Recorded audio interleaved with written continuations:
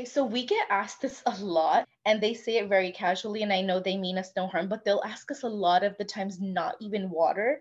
So they think that Ramadan is like we just wake up and don't eat food, but we drink water. Like it's sort of intermittent fasting for them, which is not, but they also think like Ramadan is just fasting for the body. Again, it's nothing like that. It's like you're detoxing both your soul and your body, and so you're not supposed to be eating or drinking anything at all. Good morning. This is Epicenter NYC. We connect our communities to news, information, and each other. I'm Andrea Pineda Salgado. Starting today, March 22nd, Muslims across the world will celebrate Ramadan. Non-Muslims often associate the holiday with fasting since those who observe it refrain from any food or drinks between sunrise and sunset. But it's much more than that. By abstaining from food, drink, and other things, Muslims gain patience, humility, and gratitude. And for a religious leader like Imam Fadel Al-Alani of the Imam Al-Khoi Center of New York, Ramadan is a time to connect with other devotees and be closer to God. Today, I talked to Al-Alani about the history of Ramadan and how he and the Islamic Center help other New Yorkers participate.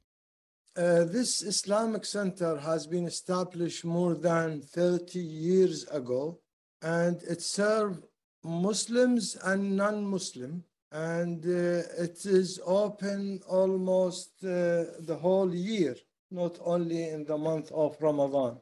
But in the month of Ramadan, as usual, it is every day operation is there. We offer iftar, breaking the fast, and the daily schedule starts around 6:30 p.m. and we offer recitation of the Holy Quran, then a lecture in Urdu language, then question and answer in English language. Then we offer prayer. After prayer, we offer the iftar, breaking the fast, to everybody who attend the center.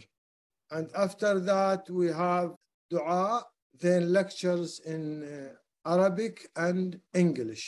This is daily program in the month of Ramadan. Besides that, we collect fund from the people to support the families and iftar in different parts of the world. And can you tell me about Ramadan itself? What is it? How did it start? What's the main goal? The month of Ramadan is a very holy month in Islamic calendar. It starts from the time of Prophet Muhammad, more than 1400 years. And God ordered Muslims to fast 30 days in this month. Fast starts from the dawn till the sunset. We have to prevent any eating or drinking, and many other restrictions are there in the day-to-day of month of Ramadan. Purpose of that, God mentioned that by this practice, you may be closer, you will be maybe closer to God and the wishes of God, and what God wants from you. This is the main purpose of the fasting.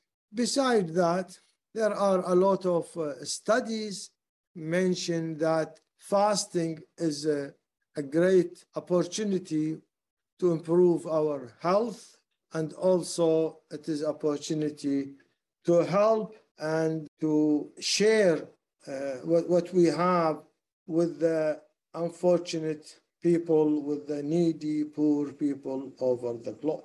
So this is in general the purpose of the fasting. And who is able and allowed to fast? Who can fast, who cannot fast? Main important condition is he or she physically can fast without hurting himself or herself. So it is obligation on the person after he become mature.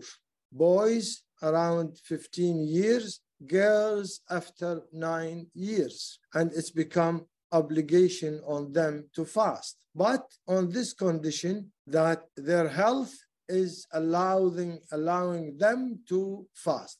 So if a person is sick, he's supposed not to fast. A lady who is pregnant, if the fasting affect badly on her or on her baby, then she's supposed not to fast. And elderly people whom the fast is really difficult for them, they supposed not to fast. So the main condition is that physically he or she fit to the fasting without hurting himself or herself.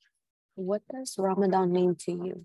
To me, it is opportunity for me as a priest. I feel I will be closer to God by fasting. I will feel that God with me 24 hours. He observes me. I cannot violate the rule of the fasting. And as far as the community members, I feel it is also opportunity for me to serve my community by explaining to them the rule, regulation, the ethic of the month of Ramadan. Hopefully, it will help them to correct their life and to be better citizens. As Alalani explained, everyone celebrates Ramadan differently. I spoke to Miriam Safar, who is a senior community outreach and enrollment coordinator at the Arab American Family Support Center, about her traditions. We also discussed the importance of Eid al-Fitr, which is the first day of the next month in the Islamic calendar and the culmination of a month of fasting. It's a time when people gather with loved ones, pray, and share food. I personally come from a Muslim family, and I come from a family that immigrated from Pakistan. And so the traditions we have in Ramadan are they're just very closely followed by everyone living in that area in the subcontinent. For us, we are taught the importance of Ramadan and how to celebrate it from a very, very young age. I remember being 4 years old when I first saw my parents fasting, and we sort of wanted to get onto fasting, but they would tell us, no, you're too young right now. And so when I grew up, we learned more and more. And one of the first things that I came to know is Ramadan itself is actually the name of the month. It is the 9th month of the lunar calendar, because in Islam, we follow the lunar calendar, which is based on the sightings of the crescent moon. So the 9th month is Ramadan, and it is 30 or 29 days based on the cycle of the moon. That every year changes. And so we never actually know what day Eid will be. Eid is actually the first day of Shawwal, which is the next month after Ramadan. So it's sort of like a celebration of fasting and being patient all month. So then you get your nice holiday where everyone just cooks a lot of meals and dresses up and meets family and everything. And this is something we do every single year. We wake up early in the morning before the sun is about to rise. We wake up, we eat our breakfast, we drink tons of water. And after that, the prayer for Fajr, which is the first prayer of the day, as soon as the time for that begins, we stop drinking or eating anything. And we get asked this a lot, not even water. Yes, that is true, not even water. And we commence all of that. And throughout the entire day, from when the sun starts to rise until the sun sets, we do not eat or drink anything. And once the sun starts setting, which is called Maghrib prayer, that is when we finally break our fast. We usually, one of the traditions in Ramadan and one of the traditions we follow from like 1400 years ago is breaking our fast with a date, just because we believe our prophet used to do that, and so we like doing that too. We try to open our fast with a date, and then we follow it with, there's so many different kinds of foods all around the world, but there's a lot of like fried foods and pastries and like all these savory options. We have these drinks that are made out of like rose syrup, or like sweetened milk, which I know Arabs also really, really love, and so do South Asians. And with all of these really amazing foods, we break our fast and then we immediately go to prayer. But Ramadan, it's not, like I said, it's not just about fasting, but it's also like, if you find yourself coming out with any impure thoughts, you need to know that you're the one who needs to get rid of those. And So it's just sort of us practicing purity, abstaining from food and drinks. We're purifying our soul. We're refocusing our attention on God. We're just practicing self discipline, self sacrifice, not just like physically, but also emotionally and mentally, where you just take a break from everything and you're sort of like, let me make myself pure again. Let me get rid of all those negative and bad thoughts. Yeah, so that's what like Ramadan is about for us. And there's like this saying I heard, and it's really beautiful. Someone said patience should be observed in a way that when you fast in Ramadan, you know that no matter how thirsty or hungry you are, when the sun sets, you will eat and you will drink. And the same way, patience should be observed that no matter how hard a hardship or how difficult your life is right now, it's always going to come at a place where it's now comfortable or happiness is going to be there. And that's how patience should be observed. And Ramadan just like is one of those, parts of Islam that teaches us a lot of patience. Can you tell me more about iftar and I guess like how it's celebrated and also maybe how you guys celebrate it as well? It's just like more of a household thing on who decides how they want to have their iftar, but it's also like there's some days in Ramadan which are so much more important. Like we have the 27th night of Ramadan, or like all the odd nights from the 21st till the 29th. Those are considered very pious because, well, we don't know exactly which night it is, but there's one of the nights which is called Laylatul Qadr, and Qadr means something like destiny or predestination. And we believe that's the night when God writes for us everything, what's going to happen in the entire upcoming year of our life. And so, like, for instance, if it's like that night of Laylatul Qadr and we're like up praying the entire night just to, like, have a better year. So some people will like go all out. They'll have like a huge party. They'll call like all their family members. They'll have like dozens of drinks. They'll have like different kinds of lemonades and juices and sweetened milk. Again, the rose syrup drink is a specialty in Arab and Southeast Asian Muslim households. And even growing up in the US, that is something that used to always be on the table in Ramadan. Can you tell me a little bit more about Eid? So, as I told you, Ramadan is actually the 9th month of the Islamic lunar calendar, and Shawwal is the 10th month. So, the day Ramadan ends is either the 29th or 30th of Ramadan. And depending on the moon sighting, Shawwal first is when Eid al-Fitr is celebrated. So, we have two Eids, and this is the one celebrated right after Ramadan. It's first of Shawwal. Eid al-Fitr translates to festival of breaking the fast. And then we have another Eid which comes 2 months later. It's called Eid al-Adha, and that actually means Eid of sacrifice. And there's like a whole nother story behind it. But Eid al-Fitr is the one we have right after Ramadan. And it's just like celebrating that we spent a whole month being patient, abstaining from evil thoughts, evil actions, from sinning. And we were just patient and pure. And so that's the day where we meet with our families. And so Eid al-Fitr is just, you wake up in the morning, you eat. It's like a tradition. It's not an Islamic thing, but it is a tradition where some people eat, and people wake up, they'll eat something sweet for breakfast. It'll be like this condensed milk pudding or like rice pudding or something like that. And then they'll go to their local mosque and pray with their local community members and just meet everyone and just like hug them and wish them Eid Mubarak. And then they'll come home, they'll spend time with their families. We give gifts to each other, we give charity to the poor.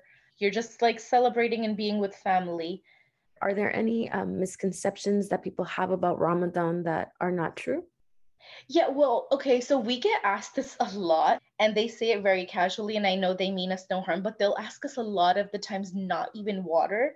So they think that Ramadan is like we just wake up and don't eat food, but we drink water. Like it's sort of intermittent fasting for them, which is not, but they also think like Ramadan is just fasting for the body. Again, it's nothing like that. It's like you're detoxing both your soul and your body. And so you're not supposed to be eating or drinking anything at all.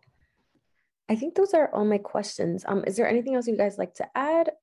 So we have this concept of alms in Islam, which I think it equals 2.5% of your wealth is supposed to go back to the community.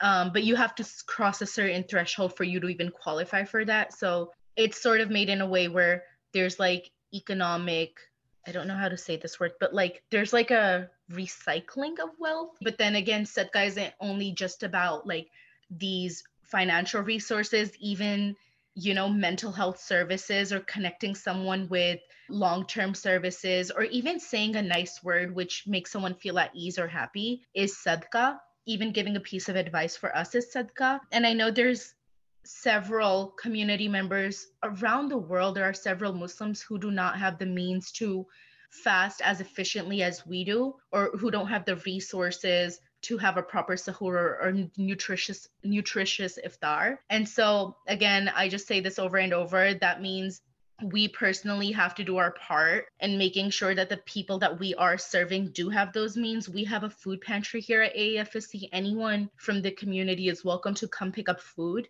We have several food distributions that we do throughout the year. We try to do some in Ramadan as well, or we connect them with other communities or other community organizations that do the same. And so I think it's just really important to understand how meaningful this is for Muslims, and to just, you know, be a little more nicer to them and let them collect all those services that they potentially couldn't, which could make their Ramadan just go much more smoother. This month especially, consider donating halal options to your local food pantry. The Arab American Family Support Center also hosts several food distributions throughout the year, including some during Ramadan. You can support the work it does by clicking the link in our show notes. You'll also find a link to the Imam Al-Khoi Center of New York, as well as a link to a halal-specific food pantry in Astoria that accepts donations via Venmo. For more ways to get involved in your community, visit us at epicenter-nyc.com. That's all for today. Thanks for listening. And thanks for supporting us as we do our best to support our community. We couldn't do it without you. And if you're not already a member, sign up today by using the link in our show notes. Our intro music is All the Pretty Horses by Karavika. You can find more of their music on their website linked to in our podcast description.